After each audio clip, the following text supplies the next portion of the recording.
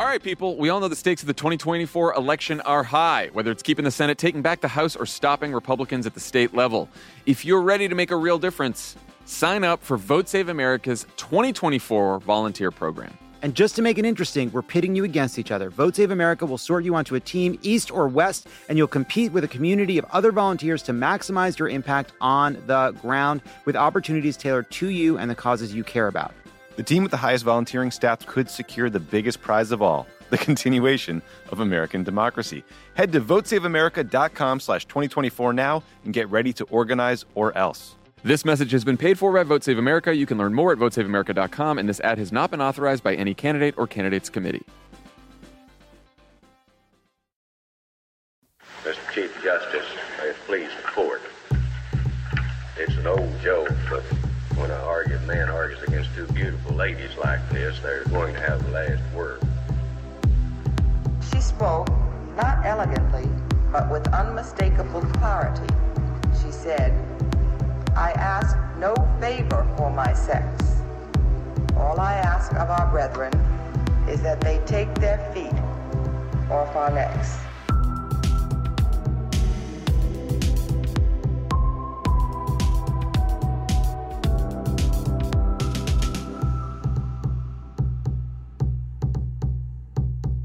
Welcome back. I'm Melissa Murray. And I'm Leah Littman. And this is a very special summer episode of Strict Scrutiny, your podcast about the Supreme Court and the legal culture that surrounds it. So as you know, in his majority opinion in Dobbs versus Jackson Women's Health Organization, our favorite fanboy, Justice Samuel Alito, skincare maven, went on and on. Beard aficionado. And beard aficionado. We will cover that on a subsequent episode, though.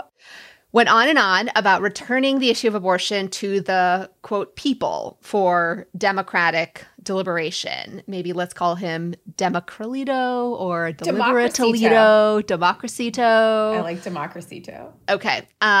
Justice Alito may have been focused on returning the issue of abortion to the states, but he is not the only, let's say, Republican-leaning official who is interested in a little democratic deliberation or non-democratic deliberation, we'll say.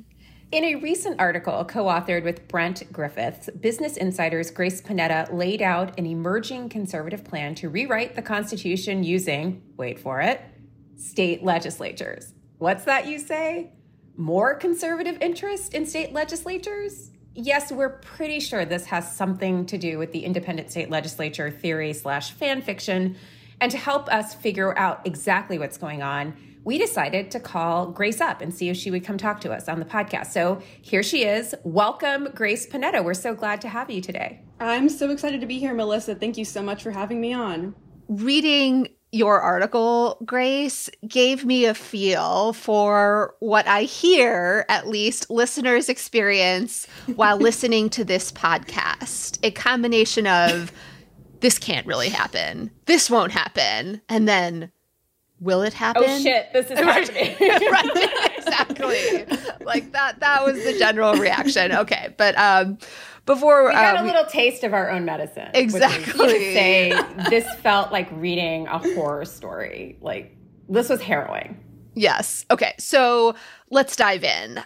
We want to open with the question of how you learned about this campaign to hold a constitutional convention. Like, where did you begin hearing this rhetoric, and then how did you investigate it? So this story idea came from one of my editors, Dave Leventhal, who's super smart, and he pitched this idea to Brent and me and said, hey, you guys should dig into this, do a little digging, and then, maybe turn around and explain it or so in a week. And at first, I have to admit, I was a little skeptical. I had never heard of this before, and I consider myself someone decently plugged into politics. So he, gave us that assignment, and within 24 hours, I just made a few calls and realized, okay, this goes much, much deeper than I thought. And not only that, but this is an extremely active movement. This is not just a few people sitting in a conference room discussing things. This is ongoing. Let's do a little level setting for our listeners. So Article 5 of the U.S. Constitution lays out the means by which the Constitution can be amended. And there are two methods there. And the method that has been used historically to amend the Constitution is one that really requires the intervention of Congress. So Congress with a 2/3 majority, proposes an amendment to the Constitution. And from there, it turns to the states to ratify it. And you need 3/4 of the states to ratify it. But that's not the only way that Article 5 prescribes for amending the Constitution. There's an alternative that bypasses Congress entirely, and it basically relies on 2/3 of the states calling a constitutional convention where amendments can be debated and then subsequently ratified by 3/4 of the states. So this is a mechanism that completely takes this outside of Washington and locates all of the action in state legislatures. This method has never been used before. Why is it gaining traction now? Yeah, you're right. All of the amendments we have now were passed by Congress, and that hasn't happened in 30 years. No American under 30 has seen the Constitution amended at all in their lifetimes. And this other part of Article 5, this convention, is something that most people, including myself before reporting this, didn't really know about. And the reason it's sort of gaining traction now is because sort of a very organized segment of conservatives are now pushing this with some really powerful backers and are making a lot of progress in the states. And it's kind of what we saw with the Tea Party, right? This strategy of enacting the policy agenda in state legislatures and sort of taking that power back from Washington. And I also think things like it being a Democratic trifecta in Washington, the Dobbs decision, and the increased power of the Supreme Court has made this movement even more emboldened. So is this a movement that is deeply, deeply skeptical of Washington, or is it a movement that is sort of ancillarily fueled by the fact that there's so much polarization in Congress that Congress really can't do anything? I think it's both. I think it's, a lot of people have come to the conclusion that Congress is not going to be passing any new constitutional amendments anytime soon. And, this is part of the same long-term conservative project of taking more power away from Washington, away from the federal government, and putting it back in the hands of the states. And that's something that's, transcended and been constant in Democratic administrations and Republican ones. I want to suggest another reason why this is happening now, and it is the power and interest of state legislatures. Like, it is kind of natural, or parties have incentives to try to push for more political power to be exercised by whatever level of government or whatever arm of government they happen to have the advantage in. And the reality is right now, for several different reasons, many of which related to the Supreme Court, Republicans have an advantage in state legislatures. Like, state legislatures are gerrymandered, and the gerrymandering is skewed toward the Republican Party that allows Republicans to remain in power in state legislatures even when they don't represent a majority of voters. This upcoming term, the Supreme Court is hearing Voting Rights Act cases that could allow state legislatures to draw districts in ways that dilute the voting power of racial minorities and voters of color. You add to that the independent state legislature theory that would basically free state legislatures from being bound by state constitutions in ways that might limit their ability to set the rules regarding federal elections. And so I think that also seems to me like part of the story, this desire to use a lever of political power that is open to them now and that they have an advantage in. Yeah, absolutely, Leah. I think that's exactly correct. And we have Rick Santorum on tape in our reporting explaining behind closed doors to state lawmakers that Republicans and Republican-controlled state legislatures would dominate a convention because of, the way that they dominate state legislatures through gerrymandering. And he said, we have an opportunity as a result of that to have a supermajority, even though we may not be in an absolute majority when it comes to people who agree with us. So it's exactly building on these decades-long effort to lock down state legislatures, including through partisan gerrymandering. So this does seem to be an interest of bypassing Washington, D.C. and its influence over American politics in favor of this thing that they actually control, state legislatures. And you use the term conservative nation in the article to describe the vision of America that is held by those who are pushing for a constitutional convention. Like, what are the elements of this conservative nation? So the main planks of the Convention of States movement, which is the one that has the most momentum, it should be noted there are multiple efforts and various groups calling for a convention to push forth their own policy goals, including a couple on the left, but this Convention of States one that has the most momentum in the most states. it's gaining currently. They want to rein in the power and jurisdiction of the federal government more broadly, which could encompass basically anything. They want to rein in the fiscal power of the federal government, to example, require the federal government to balance their budgets, rein in the government's taxation power. And they also want to impose term limits on federal officials. So members of Congress, federal judges, they want to take aim at the federal bureaucracy. Those are Convention of States' main goals. So Grace, can I follow on to that by asking, who are the players in this effort? Your reporting named some people who Americans, I think, are likely to be very familiar with. John Eastman, a former law professor and dean of a law school, not really holding up the brand for us law professors these days, but he is someone who is very much behind this movement. Another person who has been mentioned here is someone that we've talked about on this podcast before, former Supreme Court litigant and current senator from Cancun, Ted Cruz. Are there other people who would stand to benefit, who are in this movement? Are there certain interests that are likely to benefit from this interest? And are there other major conservative leaders who are supporting this effort? Yeah, I think what's really important to understand about this movement and why it shouldn't be dismissed as just fringe or unrealistic is because Convention of States in particular has a lot of mainstream Republican and conservative figures behind it. So obviously Rick Santorum is one of their senior advisors. If you go to their website, you can see all the Republican and major conservative politicians who have endorsed it. They include Florida Governor Ron DeSantis, Ben Shapiro, Mark Levin, Sean Hannity. These are not fringe figures. These are people who have lent their name and their endorsement to this movement. And then also it comes in the conservative power structures backing Convention of States and its other related nonprofits. They include, Donors Trust, which is a network connected to the Kochs, the Mercer Family Foundation, groups connected to Leonard Leo. Wait, and then Leonard there's the Leo. I was about to say, yeah. This is sounding like a crossover with Senator Whitehouse about the dark money interests, behind the Supreme Court. So wait, so how long is this man's laundry list of things to do? Like, he's got get rid of abortion, independent state legislature theory, constitutional get rid of the Voting convention. Rights Act, constitutional convention. When does he sleep? Yeah, and that's the thing. It's these groups like Convention of States and Citizens for Self-Governance, which is a related nonprofit run by the same guy, Mark Meckler, who's a former Tea Party activist. They're 501c4s, so they don't have to disclose their donors. But watchdog groups like the Center for Media and Democracy have, obtained and pulled the IRS filings, and that show that a lot of other, dark money groups and other funds connected to these big donors have contributed to these groups. But a lot of it is still opaque because they don't have to disclose their donors.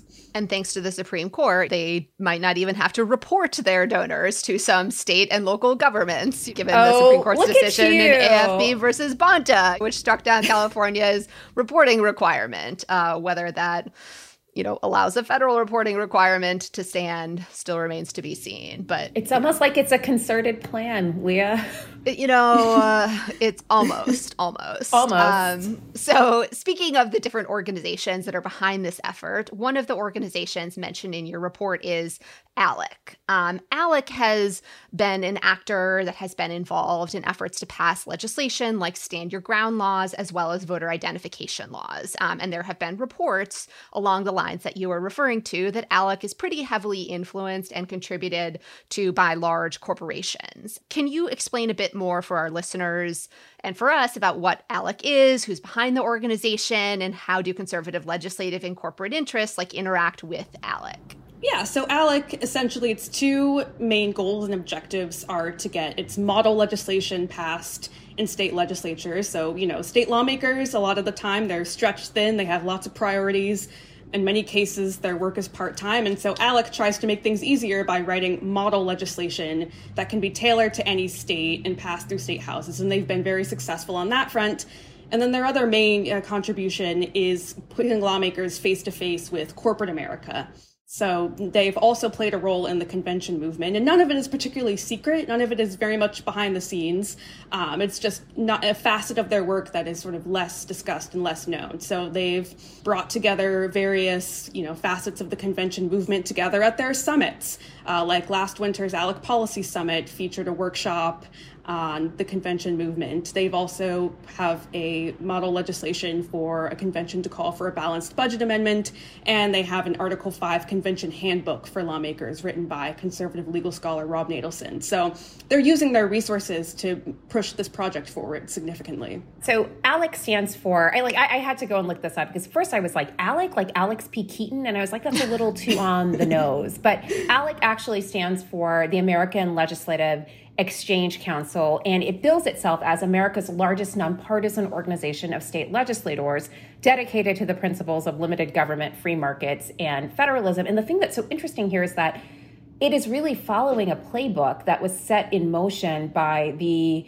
anti-abortion movement. So Americans United for Life, which is a major anti-abortion group, did the same kind of thing. They would write model abortion laws and then parcel them out to state legislatures and get them passed at the state level. And then suddenly all of these states had almost identical kinds of abortion restrictions. And ALEC, it seems, is doing that as well, not just in the area of state constitutional conventions, but in a wide array of areas that affect different policy areas. That's absolutely right. And that's also a really interesting comparison with the anti-abortion movement and how it got so much of his policy agenda lined up and ready to go in state legislatures. And in fact, Rick Santorum, when he was speaking to lawmakers at last winter's ALEC Summit and the audio we obtained, he made the direct comparison.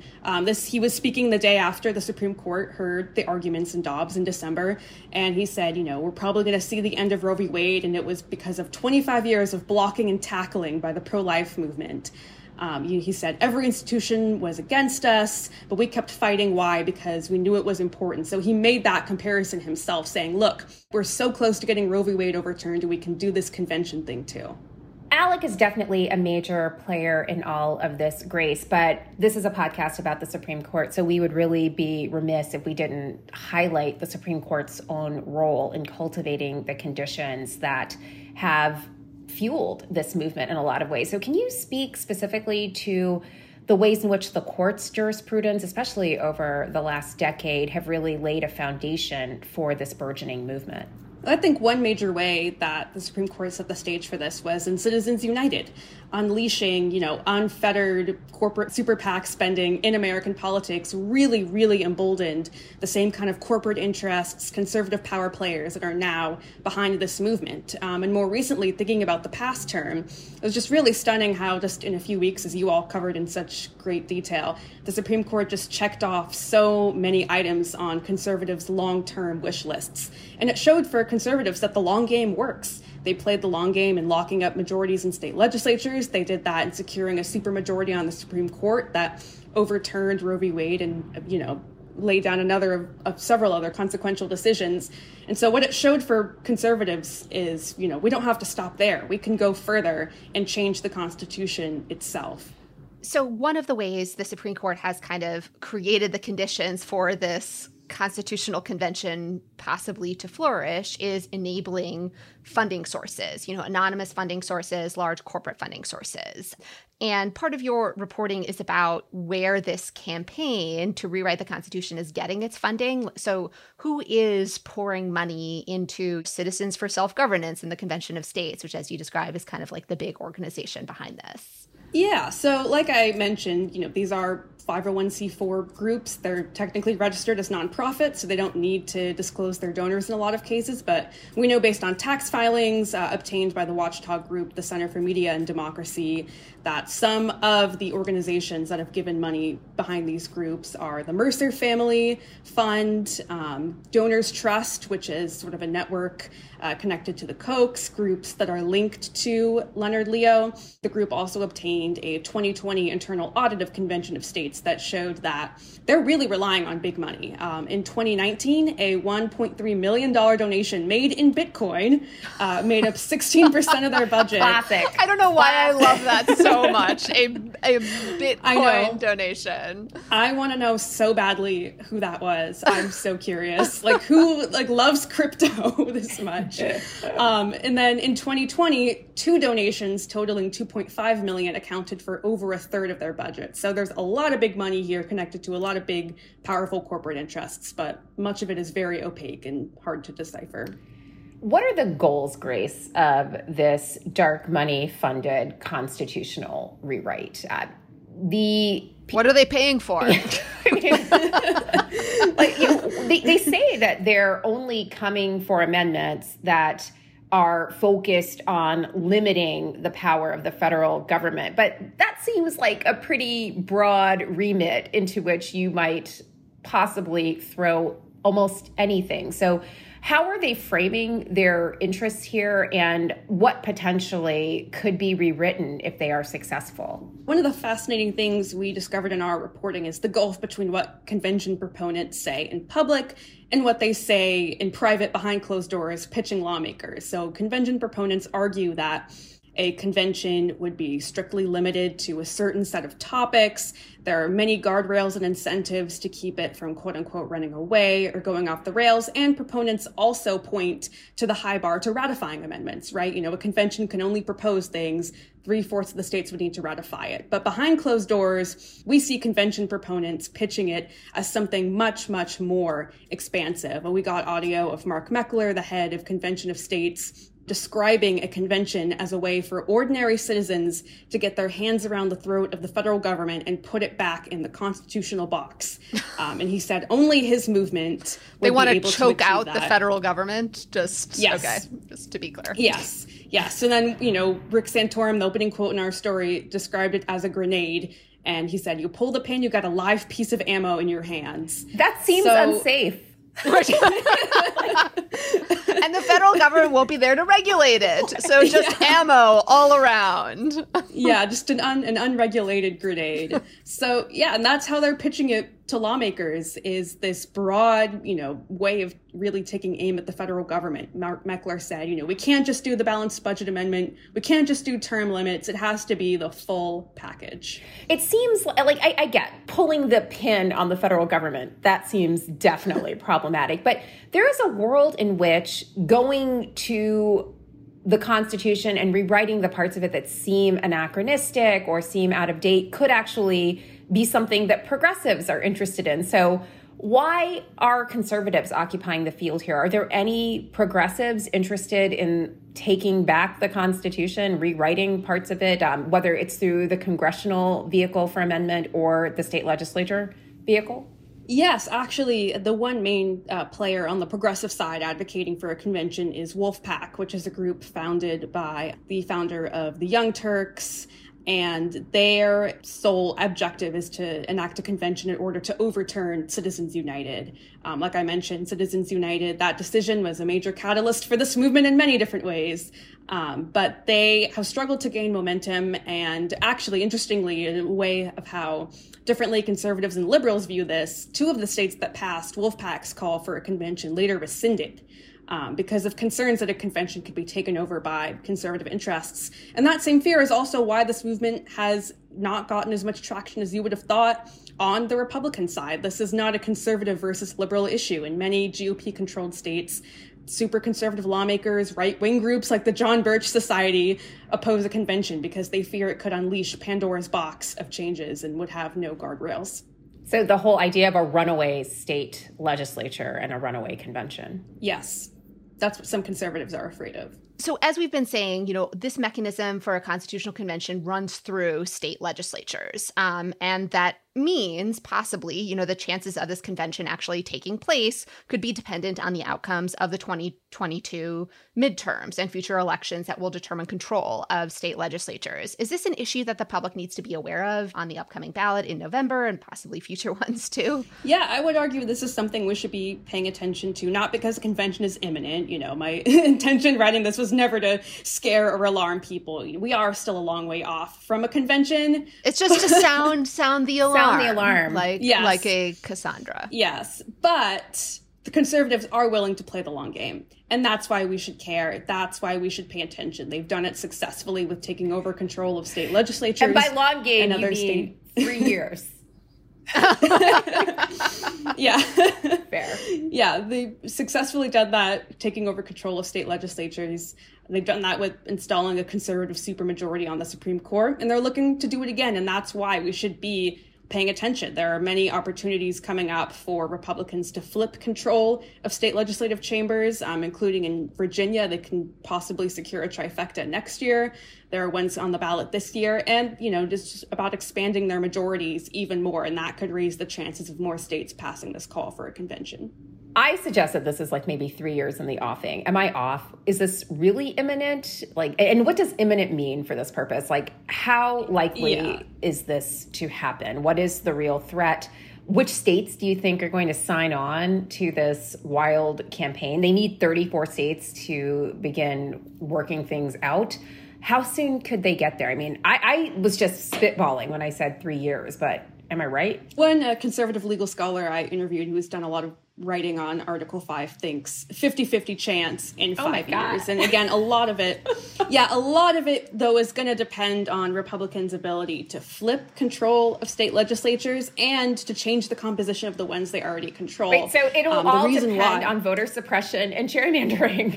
It's so terrifying because this is happening at a time where the court has allowed state legislatures to unmoor themselves from the public and from voters. And so these entities have this huge, awesome wrecking ball of power at a time when they are potentially increasingly disconnected from voters. Yeah. And you're saying 5 years. Maybe. Grace, what can we do? What can we do to stop it? Is there anything we can do? Well, one of the people I interviewed is at Common Cause. Her name's Vicki Harrison, and basically her big part of her entire job there is lobbying against convention calls in state legislatures. She does that. She has to appeal to both Democrats and Republican lawmakers and lobbying against a convention. And one of the things that Common Cause has been doing in recent years is convincing legislatures to rescind their previous calls for a convention. They've successfully done that in Colorado, in New Jersey, and in Illinois. And basically, she told me her strategy is just to get all the convention calls off the books, off the table, to reduce the chances of it happening. So that's sort of the counter strategy being pushed by Common Cause and other similarly situated government groups. So what is Vicki doing to activate the public around this issue? Well, Common Cause, in addition to lobbying, they put out a lot of reports and analysis on this, which I previously was not super aware of until I started researching it. But the reality is this is a hard issue to capture the public's attention over. It's something that can seem really sort of far off and fringe or not concrete. Well, it is far off and fringe, but it's actually happening. And just because something is far off and fringe doesn't mean that it's, beyond the pale. Like we've seen in literally the last 4 years, things that were considered off the wall suddenly become on the wall in a very real way. So we will do our part. It's also like one of those things where, in the abstract, it might sound fine, right? A constitutional convention, right? To rewrite some of the problems and deficiencies and anachronisms you were suggesting in our Constitution. And then it turns out, well, by constitutional convention, they mean blow up the federal government and allow everyone to walk around with unregulated grenades. And, in the same way that, it's like, let's party like it's 1787. Right. Again. And, in the same way people are like, oh, we're pro-liberty. And it turns out that liberty means forcing 10-year-olds to give birth. And, that's not actually, what liberty means. And so, it seems like there's a disconnect between the general principle and some of the specific vision. Yeah, exactly. And I interviewed one law professor at Georgetown, David Super, and he made the point that, the nominal purposes of this movement, where they say it's going to be restrained and tailored to certain items, it's not really connected to what they're pushing. Again, not connected to what they're saying behind closed doors. And he made the point, too, that, you could do basically anything, and that could be, construed as reining in the power of jurisdiction of the federal government. You could repeal the Equal Protection Clause of the 14th Amendment. You could ban abortion by saying you're preventing the abortions of future wage earners, and that's, within the jurisdiction of this movement. So when, all the arguments you hear about, the convention's just going to be limited, it's not going to, do this or that, the proponents of this movement have set it up so that you can stay within the bounds of the convention call and still do potentially some very extreme things. Truly, eye-opening and chilling stuff. Grace Panetta is a senior politics reporter at Business Insider, and her reporting focuses on election administration and voting rights, and you can check out her work at Business Insider. We're so grateful to Grace and her co-author, Brent Griffiths, and to Business Insider for alerting us to this burgeoning effort. And many thanks, Grace, for taking the time to talk with us today. Thank you so much for having me on. I really appreciate it.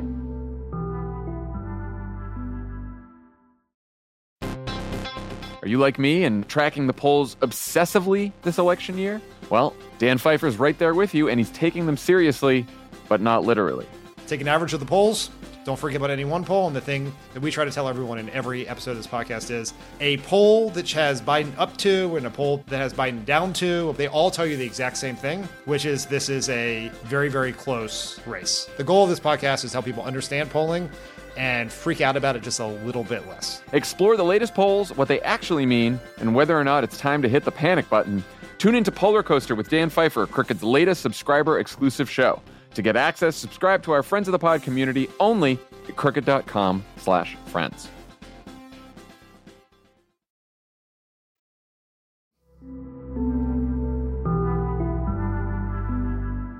All right, listeners, so now we are going to shift gears a little bit. We're still going to be talking about democratic deliberation and how it's playing out in a world in which state legislatures run the risk of being increasingly disconnected from the people, whether that's because of gerrymandering or vote dilution or voter suppression or all of these things or other things as well. But because it's summer, we wanted to shift to a more uncharacteristically positive note. In this segment, we're going to touch on so many of the issues that are important to us and that have been a part of this podcast from the beginning. So reproductive rights, democracy, and democratic deliberation, but with a little more positivity, which is something you are not used to all the time on this podcast. So Leah, do you want to bring us in? We're no longer in sad girl summer. It is free girl summer. So those of you following the news are aware that in the last few weeks, there have been some major developments on the fronts that Melissa listed. Kansas rejected a ballot initiative that would have stripped away the state's constitutional protections for reproductive rights. This preserves the state's constitutional protections that allow people to decide how to manage their pregnancy. Indiana adopted a near total abortion ban. This happened in a special legislative session following high-profile reports about an Indiana doctor who provided abortion care to a 10-year-old rape victim from Ohio who had to travel out of state given Ohio's restrictive abortion laws. And here in Michigan, there have been a series of changing legal developments as litigation challenging the state's pre-Roe criminal abortion ban continues. That criminal abortion ban is not in effect due to different court orders, at least as the time of recording. And there is a ballot initiative upcoming in November to add explicit constitutional protection for reproductive rights to the state's constitution. Okay, so there's obviously a lot happening with respect to reproductive rights and democracy. And we wanted to discuss that with the people on the ground who can share some of their insights on the incredible victory in Kansas to preserve reproductive freedom in a post-Dobbs, post-Roe world. So we are delighted to be joined in this segment by Solly Flora. Solly is the current mayor of Mission, Kansas, a first-tier suburb of Kansas City. She has served in elected office since January 2018, first for 4 years as a city council member and now as mayor. Solly is also a practicing attorney and classmate of mine from law school, and works as in-house counsel for an international corporation. She started her legal career as a law clerk at the Kansas Supreme Court from 2010 to 2012. State Supreme Courts for the win. We are also delighted to be joined by Rachel Sweet, campaign manager for Kansans for Constitutional Freedom, the bipartisan coalition that blocked the proposed constitutional amendment. And we have with us Helena Buckman, Field Director for Kansans for Constitutional Freedom. Welcome to the show, you all. Thanks for having us. Thank you. Thank you for having us. There is a lot of ground to cover, and you all are literally the best people to talk to about these questions. So maybe we can start with an introduction about how all of this and everything that happened in Kansas relates to or follows from Dobbs. So when the Supreme Court overruled Roe versus Wade in the Dobbs opinion, Justice Alito had this to say: "Our decision returns the issue of abortion to those legislative bodies, and it allows women on both sides of the abortion issue to seek to affect the legislative process by influencing public opinion, lobbying legislators, voting, and running for office. Women are not without electoral or political power." Exactly, Sam. Justice Alito kind of laid down the gauntlet. Ladies, if you care about this issue, take your hysterical behinds to the polls. And in Kansas, that's kind of what happened. Kansas had a pretty interesting run on questions of reproductive freedom. So the state of Kansas had recognized before Dobbs that the state constitution protects the ability to decide whether to carry a pregnancy to term. So could you or one of you tell us, what is the source of the Kansas protections for the constitutional right to reproductive freedom? The Kansas Supreme Court decided that the source of the protections is Section 1 of the Kansas Constitution's Bill of Rights. And that states that all men are possessed of equal and inalienable natural rights, among which are life, liberty, and the pursuit of happiness. And notably, the court did not found their decision in substantive due process or a right to privacy. They instead said that this was a right to personal autonomy that was a fundamental and natural right. Yeah, so just to highlight how different the tenor and approach of this Kansas opinion by the Kansas Supreme Court was from the opinion in Dobbs, there's this passage that says, at the core of the natural rights of liberty and the pursuit of happiness is the right of personal autonomy, which includes the ability to control one's body, to assert bodily integrity, and to exercise self-determination. This enables decision-making about issues that affects one's physical health, family formation, and family life. Two related questions about the timeline in Kansas. The state had these constitutional protections in place before Dobbs, before the court overruled Roe. So first question, when did the effort to repeal these state constitutional protections for abortion begin? And when did efforts to protect the right to abortion on the state level get started? So can you tell us a little bit about the timeline just before Dobbs and after it? When the Kansas Supreme Court issued its decision in Hodes and Nauser v. Schmidt in April of 2019, we immediately saw the anti-abortion movement start mobilizing and organizing around this issue. Their goal was always to do a constitutional amendment, put it to the voters, and hopefully essentially overturn this decision and, pass a constitutional change that would make clear there is no constitutional right to abortion in Kansas. They also included language about there is no, requirement for government funding of abortion, something that we currently don't have. So they were very quick to organize. In 2020, and when our state legislature convened, they tried to pass this put it on the August primary ballot in 2020. Didn't have the votes. There was a really great coalition of moderate Republicans and Democrats that came together and said, nope, we're not doing this. We are going to keep this off the ballot. And then after the 2020 elections, unfortunately, the makeup of the legislature changed significantly. So when this issue came back before the state legislature in 2021, they had the votes to successfully move it out of the legislature. It requires a 2/3 majority in both the state House and the state Senate, and put it on the August 2022 primary ballot. Can I ask two follow-up questions on that? So one, the change in the state legislature, is that the result of partisan gerrymandering in Kansas? And what's the significance of slating this for the primary election in August as opposed to any other election? To the first question, is it the result of partisan gerrymandering? Perhaps. We didn't have different state legislative seats between the legislature that we had in 2020 and the legislature that we had in 2021, right? It was Democrats losing seats instead of gaining them, and a lot of moderate Republicans getting primaried out of their seats for a variety of issues. And also, again, like a lot of states in 2020, we did not have a great year down ballot. Great things happening up at the top of the ticket. Donald Trump not getting reelected was great, but down ballot, I think we, like a lot of other states, just struggled to make the same types of gains. And then to your question about the significance of putting this on a primary election ballot, that was absolutely intentional on the part of anti-abortion legislators in Kansas. There were multiple attempts to, do amendments to the bill to get it on a general election date. And they made it very clear that this was, it was going to be on the primary ballot. And I think their intentions were obviously pretty political. Primary elections always have significantly lower turnout than general elections, I guess, except in this most recent case. But that was their goal, was to sort of stack the deck against the opposition to the amendment and pick their voters instead of letting the voters make their voices heard on this issue. And a couple things related to that. Once it got the 2/3 majority in both the House and the Senate in Kansas, there was no option for the governor to veto. So we do have a Democratic governor, but there is no governor's veto on the constitutional amendment going to a vote. And then the other thing on the primaries is that Kansas has closed primaries and historically only has contested primaries in Republican seats. So if you're talking about depressing turnout, and in particular Democratic or perhaps unaffiliated turnout, those voters are not as used to having to go out and vote in a primary and are less motivated by other items on the ticket. So you really have to count on turnout only related to this item.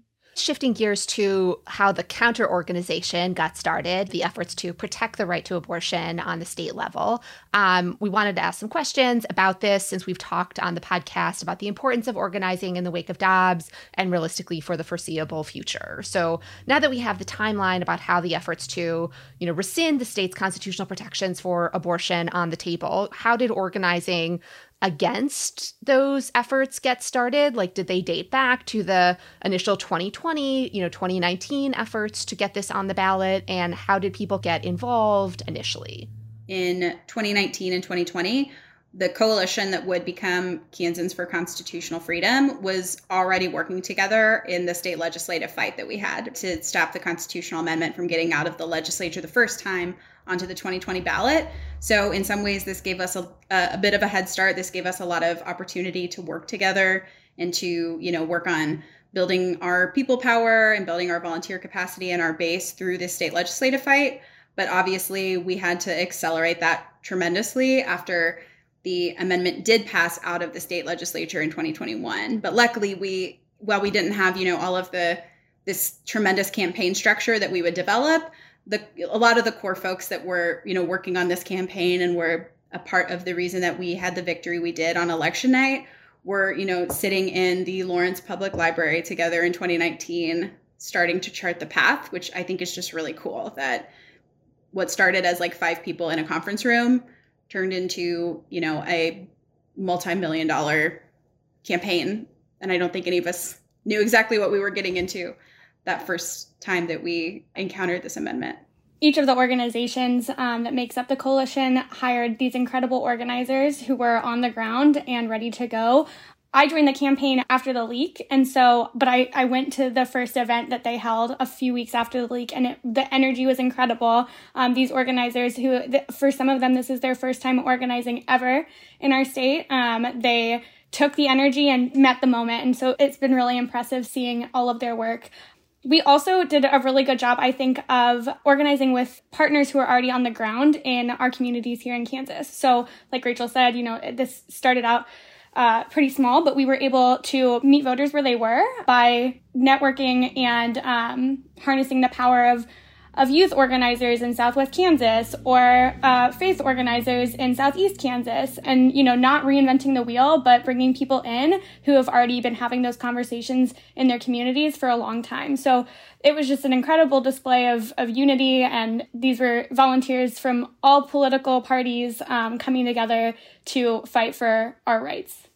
I love the story about how this got started at a 5-person meeting in a public library in Lawrence, because I think oftentimes, people feel like, what can I do, after they attend an event or there is, such a significant event, whether that's a good one, like this not getting onto the ballot initially in 2019 or, the Dobbs leak, but feeling like, what can I do? Where can I take this from here? So I guess building on those specifics, how do you encourage people to get involved, or what are different ways for different kinds of people to get involved? Like, say, the person who works 80 to 100-hour weeks but wants to help, like, what can they do? Or a person who has like flexibility and resources to devote a lot of time to this, like maybe just on the weekends, or, the person who has more time. Like, what are different ways people can get involved in efforts like this, once that 5-person group at a public library, gets it off the ground?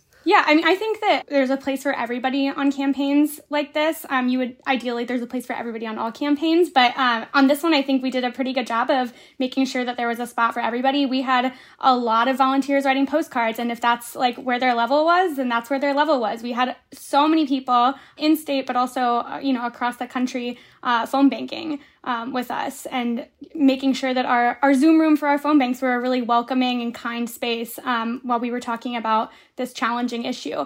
My plug for people who are in state, if you are physically able to knock on doors, but you're a little bit scared of it, you being in state, like that's something that nobody else can do across the country. So I would definitely try to push yourself, find a friend. I was pushing a lot for hot girl walks this summer where you could take a friend, go canvassing and, gossip with your friend in between doors.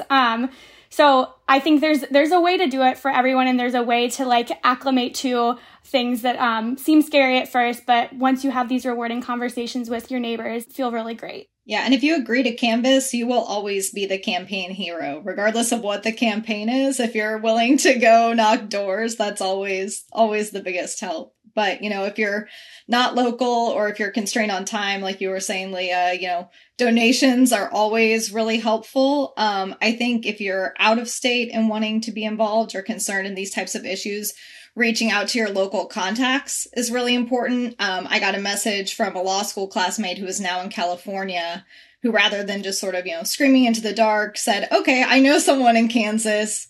What can I do to help? And so, she asked me, how do we get the turnout? What's needed? What can I do from here? And so, I connected her with Kansans for Constitutional Freedom and said, you can always donate. There's the postcards, like Helena mentioned. There are a lot of ways to be involved at any level. And just if you can't donate hundreds of hours of time, you shouldn't let that discourage you from being involved.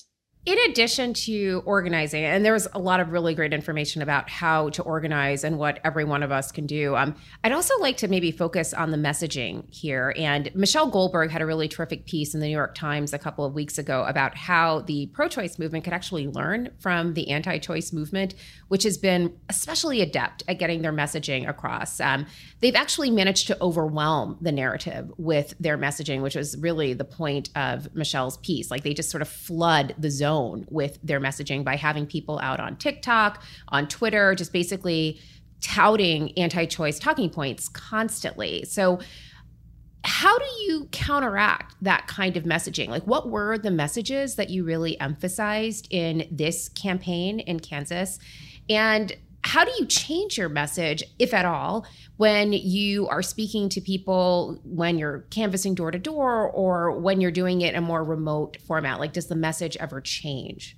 That's a great question. I would say the message is always a variation on a theme. So for us in Kansas, we invested a lot in research at the start of this campaign, because again, this is not something that got stood up after the Dobbs decision came out, right? This was like a years in the making process. And so while we always knew that there was a possibility that we could be having an election a few weeks after Roe v. Wade was overturned, you can't build a campaign plan around something that is honestly, in many ways, unthinkable happening.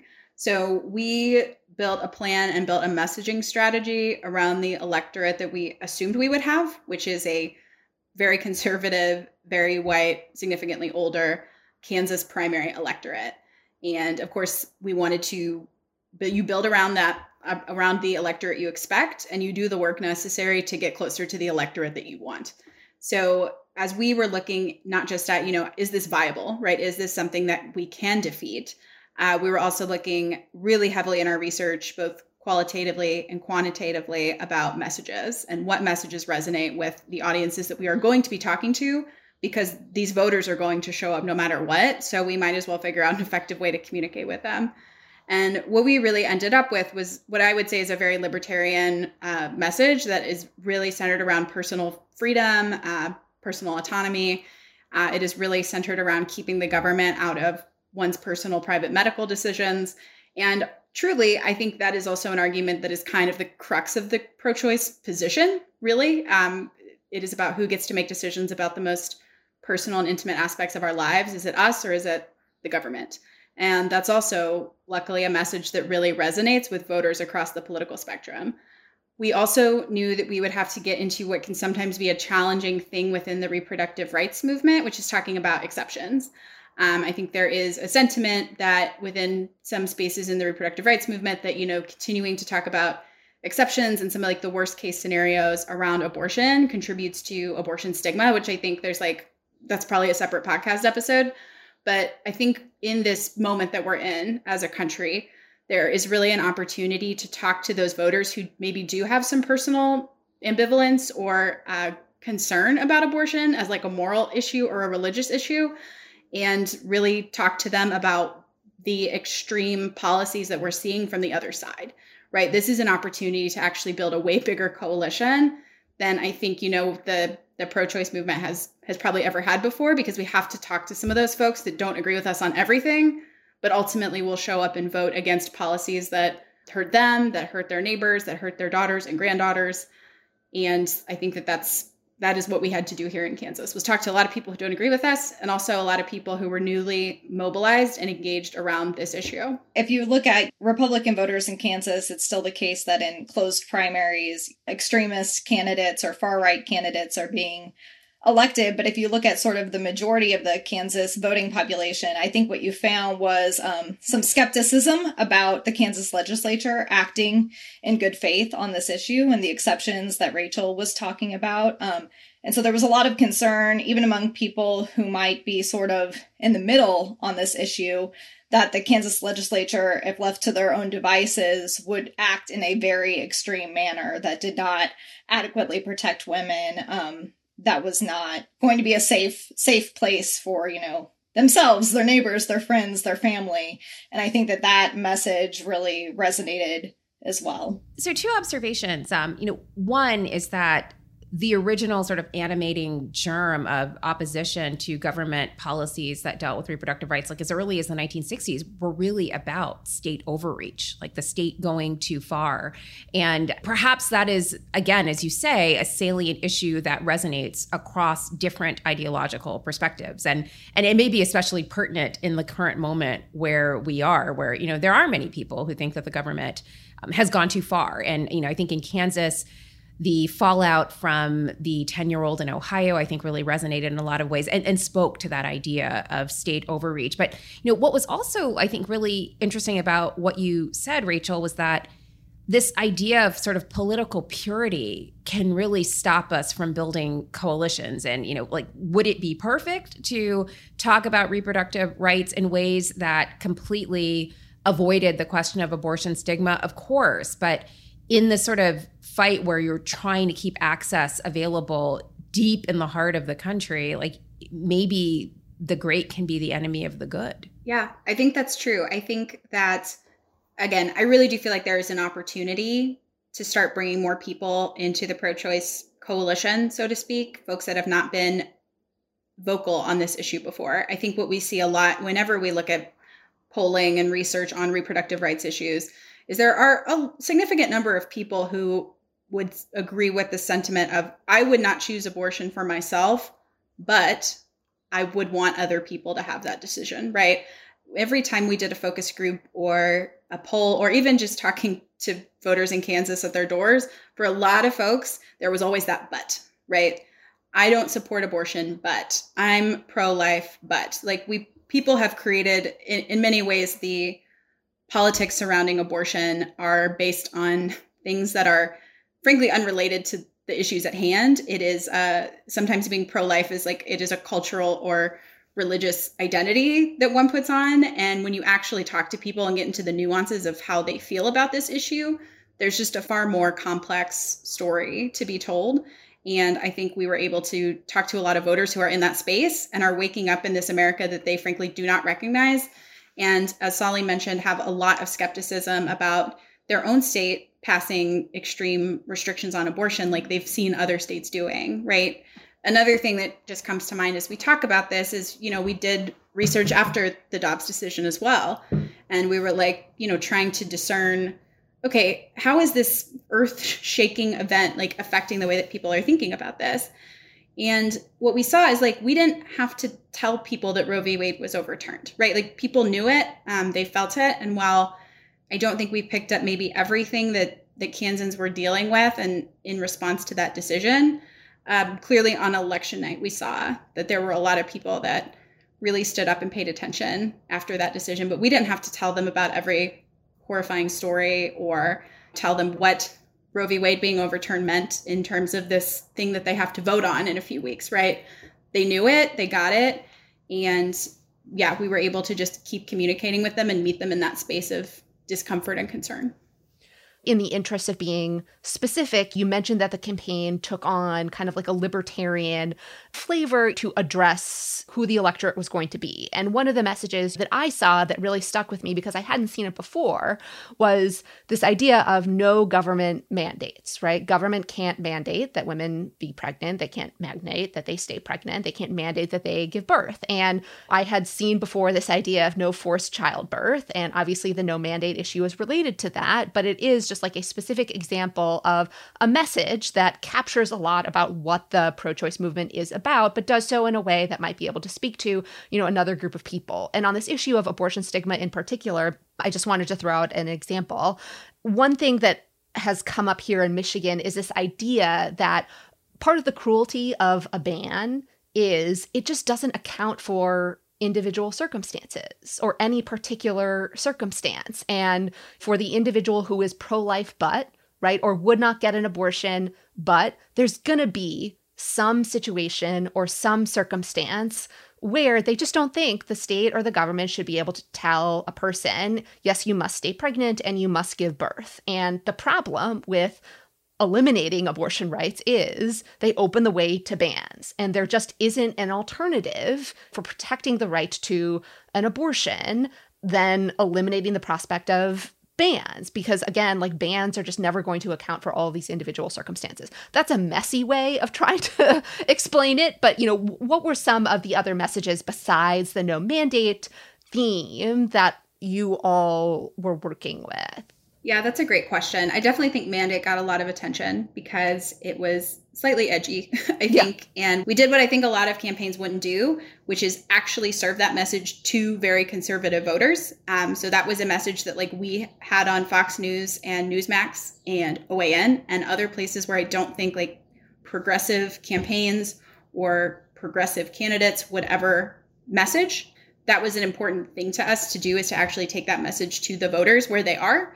I don't think we're going to persuade every Fox News viewer that they should support abortion rights. I don't think that was ever the goal, but to really at least present them with an argument as to why this measure is dangerous and out of step with their values was really important in helping us get the margins that we got on election night. So that's all I'll say about mandate. But people on Twitter, again, the Twitter men's seem to really be fixated on that ad. The men's were fixated on a mandate. Amazing. And I think related to the mandate, and that, we've touched on a little bit, but a slightly different argument is sort of the too extreme for Kansas theme. So I think there was a lot of discussion about how the Kansas Supreme Court, struck the right balance. It isn't that there's a completely unfettered access to abortion or that there aren't any, public safety regulations, health regulations relating to abortion. It was that we have reasonable restrictions right now. And so if you're looking to do something different, what's the reason for that?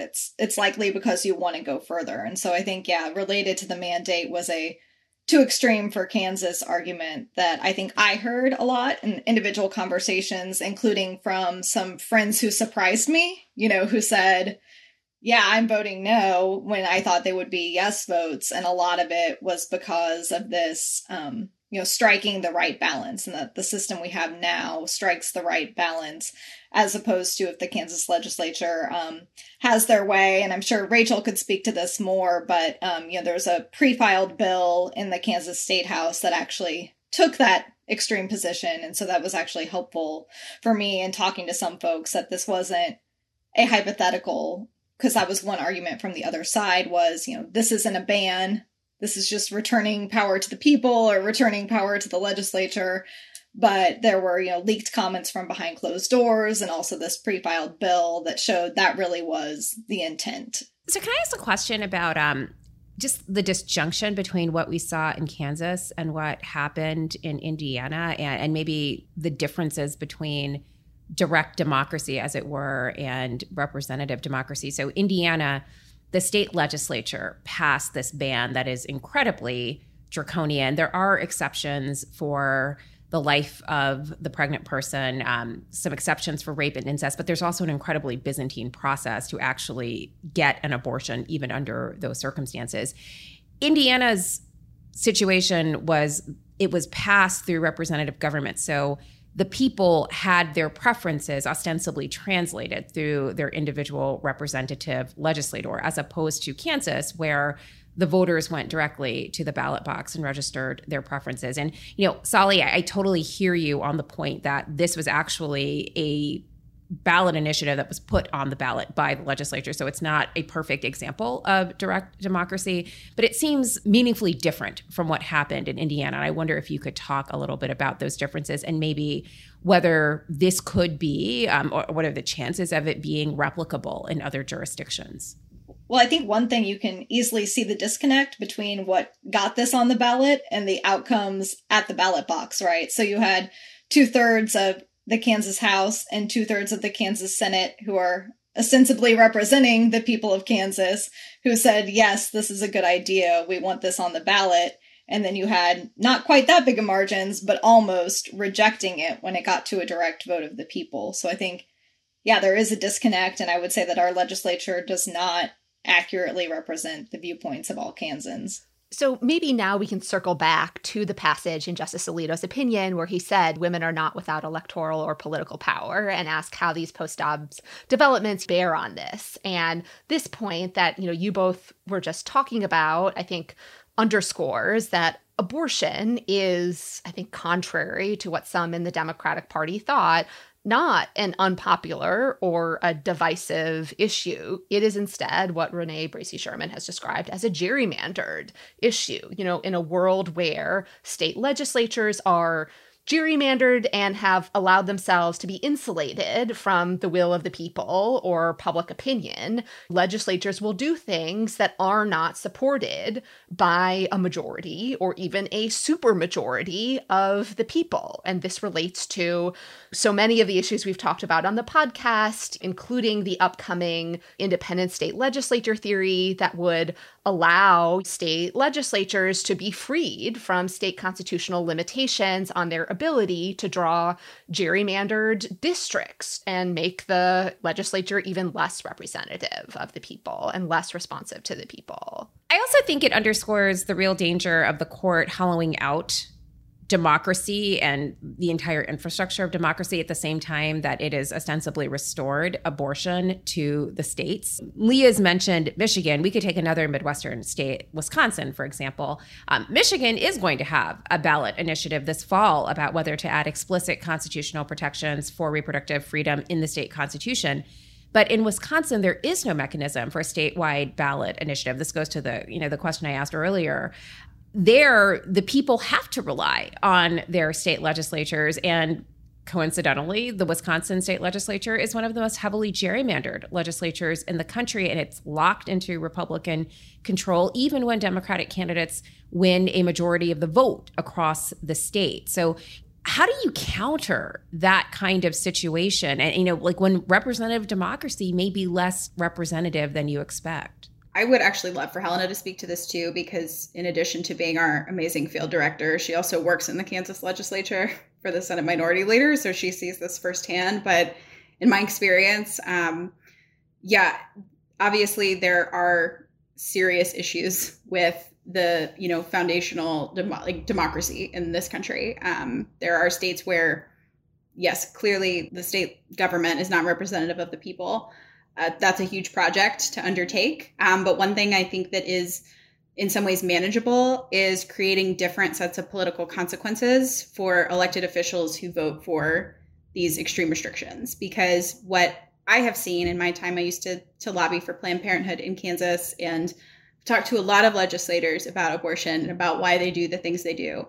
And a lot of legislators are not true believers. There are just significantly more political incentives for them to vote against abortion rights than there are for them to vote for abortion rights.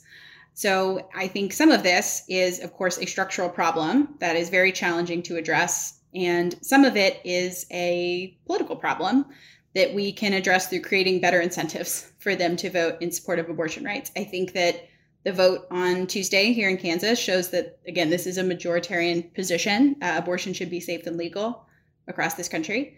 And there need to be folks that are making it really hard for legislators to take those kinds of votes in the first place. And I think that is one area where the anti-choice movement really has a leg up on us. They are very good at creating an environment where they wield a great deal of power in our state legislature.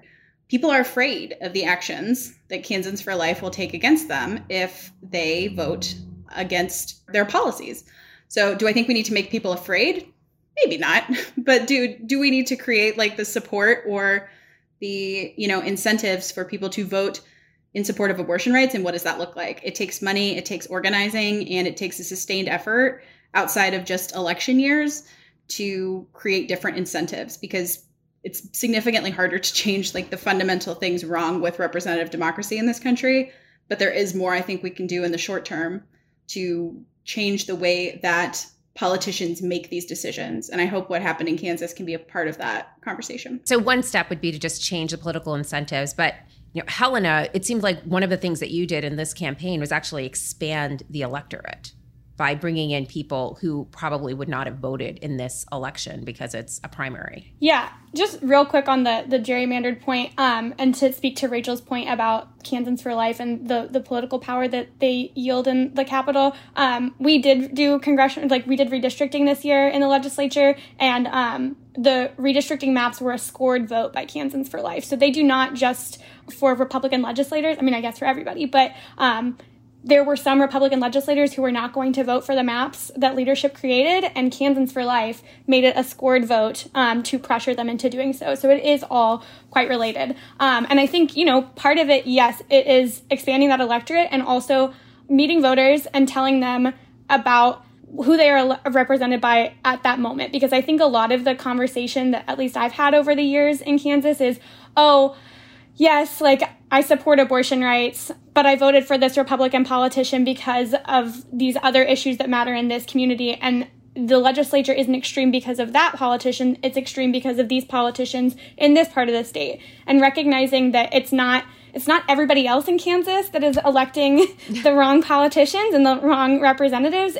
We are all accountable for that, and we hold a responsibility in that. And I think in having conversations with people who haven't been engaged in the electoral political process of partisan elections, but are really passionate about this and came out in droves for this, I think part of that is driving that home for future elections. And I think as there is, additional partisan gerrymandering and increasing obstacles to the ballot box, and we're seeing all these anti-democratic measures across the country, that it's really hard not to be discouraged. But the key point is not to be discouraged. And, I think the people who say, voting is going to solve everything aren't right. But the people who say voting doesn't matter are perhaps even more wrong. And so, every election matters, and, you need to have the turnout and the enthusiasm and be putting in the groundwork so that you have these sorts of outcomes every time. Because I think if you look at a lot of people and if you actually sat them down with their, state reps, state senators, legislative record, you'll see a mismatch. I think, it's not representative of the people of Kansas. And I think that's probably true other places. So like Rachel and Helena have said, making people see and holding your electeds accountable every election.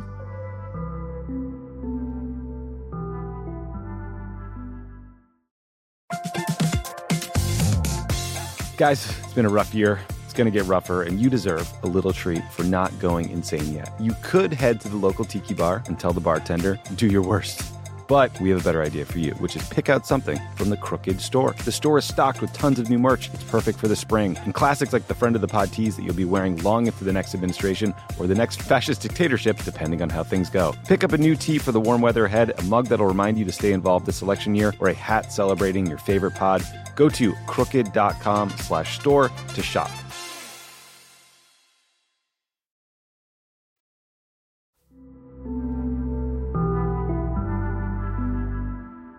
We said we would get back to the Twitter men's on democratic deliberation and federalism. I'm just going to quickly say The fact that a right is popular doesn't mean that the Supreme Court was correct to say it's not a right at all. So, for example, like if you put to the people a vote, can the government force men to get vasectomies? My guess is most people would say no.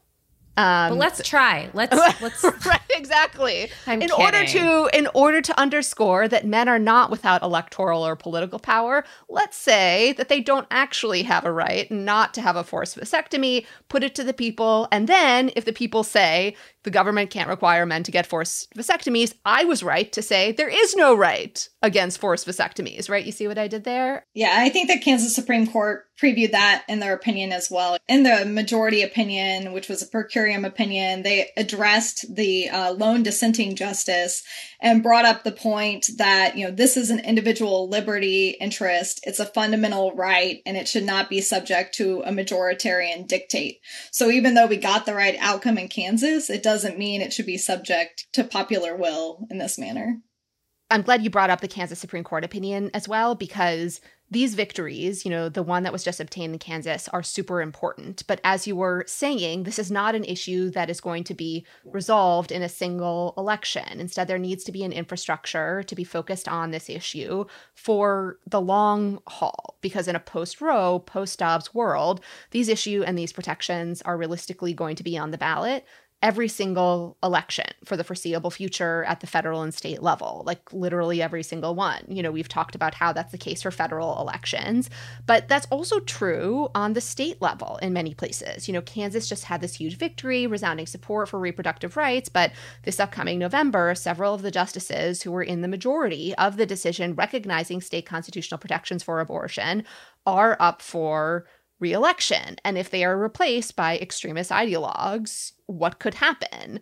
Then the Supreme Court could rescind the constitutional protections for reproductive freedom. And so you go to the ballot not just this time, this referendum, but also in November, and then again next time, and then again the time after that, because every single time your rights depend on it. That's what it means to lose something as a fundamental right.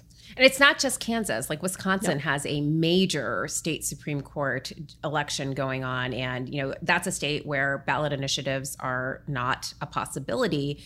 And the state legislature, as we said, is consolidated in Republican control. And the Supreme Court could be a bulwark for reproductive freedom if the court were differently constituted.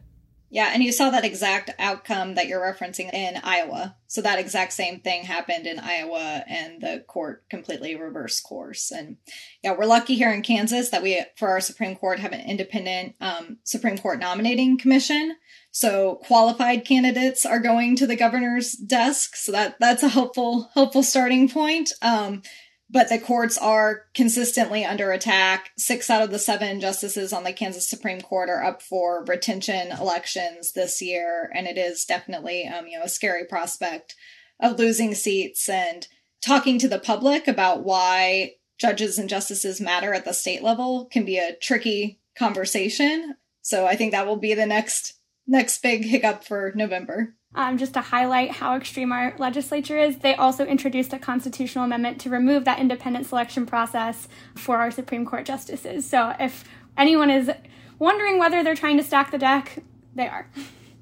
Yes, and Derek Schmidt, who is our Attorney General, was a supporter. There were 2 versions of that amendment that they were trying to get on the ballot, and he was a supporter and is, of course, now our Governor Laura Kelly's opponent in the general election. Wait, and isn't Chris Kobach running to be your Attorney General? There's also that, yes. Voter suppression, Chris Kobach? Yes. Amazing. Okay, stay positive, Kansans. On that note, how do you stay positive? Exactly. We wanted to ask for your advice. Can you, seriously, we're in this and we do this podcast every week, and I think we literally kind of needed to flee the country for a portion of July and August in order to hit reset. So. Yeah, Leah literally did a James Baldwin and went to Paris. The rest of us stayed here. How do you stay positive? I mean, this was a buoying moment, but these moments are so few and so fleeting. How do you all stay positive in the wake of what seems to be a generational catastrophe and all of the horror stories that we're hearing around the country? What's your advice for us?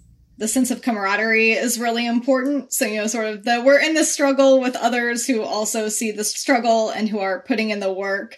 And it's hard not to be disheartened, but I think focusing on where you can make an impact really matters. So, Rachel was talking about there's a wide myriad of problems with our representative democracy, and you're probably not going to be able to take individual action and solve all of that. But, there probably is something in your own backyard that you can do that will make a positive difference. And you're not going to win every fight, but, you can never win. What's the saying? You can never win the fights you don't even join. You miss the shots you never take. There you go. Miss the shots you never take. Yes, exactly. You have to be willing to step up and take the risk and get involved. I stay positive because of people like Rachel and people who are doing the work and also who bring other people in to do it. When Dobbs happened, I was in therapy. It was a really great place to be. But I wasn't, and maybe it's because I haven't fully processed it, but I was not feeling the same feelings my therapist was feeling because I had hope, and I knew that we were doing the work and that the people around me were doing everything necessary to protect this right in my state. So I know that there are people just like us around the country who are doing this in their communities, and so that gives me hope. I love the idea of you providing therapy to your therapist. Yeah, it was rough. I walked in and I was like, hey, this might happen in 10 minutes. And she was like, what? Rachel, any advice? I think it's kind of cool that probably the number of Chris Kobach and no voters is a non-zero number, which gives me hope that people continue to contain multitudes, and there's a lot of work we need to do to talk to them. My team, Helena and Ashley, our comms director, give me tremendous amounts of hope, working with good people who are willing to do this work at really very little personal benefit to themselves besides a wage, right? I don't know that there's anything glamorous about organizing or talking to the Topeka Capital Journal about a ballot measure, just people doing it because it's the right thing to do. I always feel really good after talking to voters, actual people in Kansas. That has been one of the best things, in talking to our volunteers and just seeing people who really stood up to get involved in this that probably hadn't been involved in reproductive rights work before.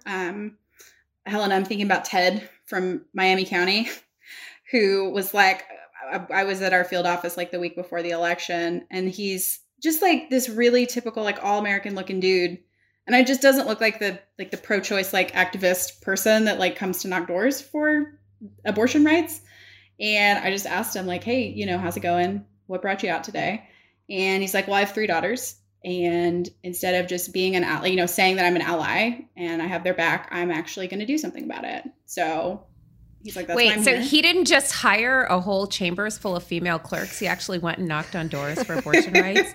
A father of daughters. I love you, All-American Ted. Strict scrutiny shout out to All-American Ted in Miami. Love Ted.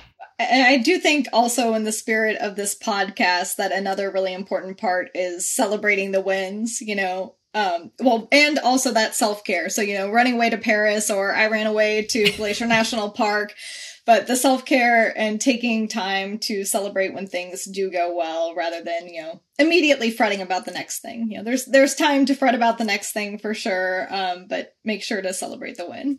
Well, we are celebrating this win. This is a fantastic win. And you all have given us great advice about how to move forward, how to organize, how to message, and how to bring together people from across the ideological spectrum against what is a message of government overreach and encroachment. So thank you for all of the work that you're doing in Kansas. Thank you for everything you did to support this historic win. And thank you for letting us end, for once, on a positive note. So let's keep all of this going. Lots of great stuff here that each of us can do in our daily lives all of the time.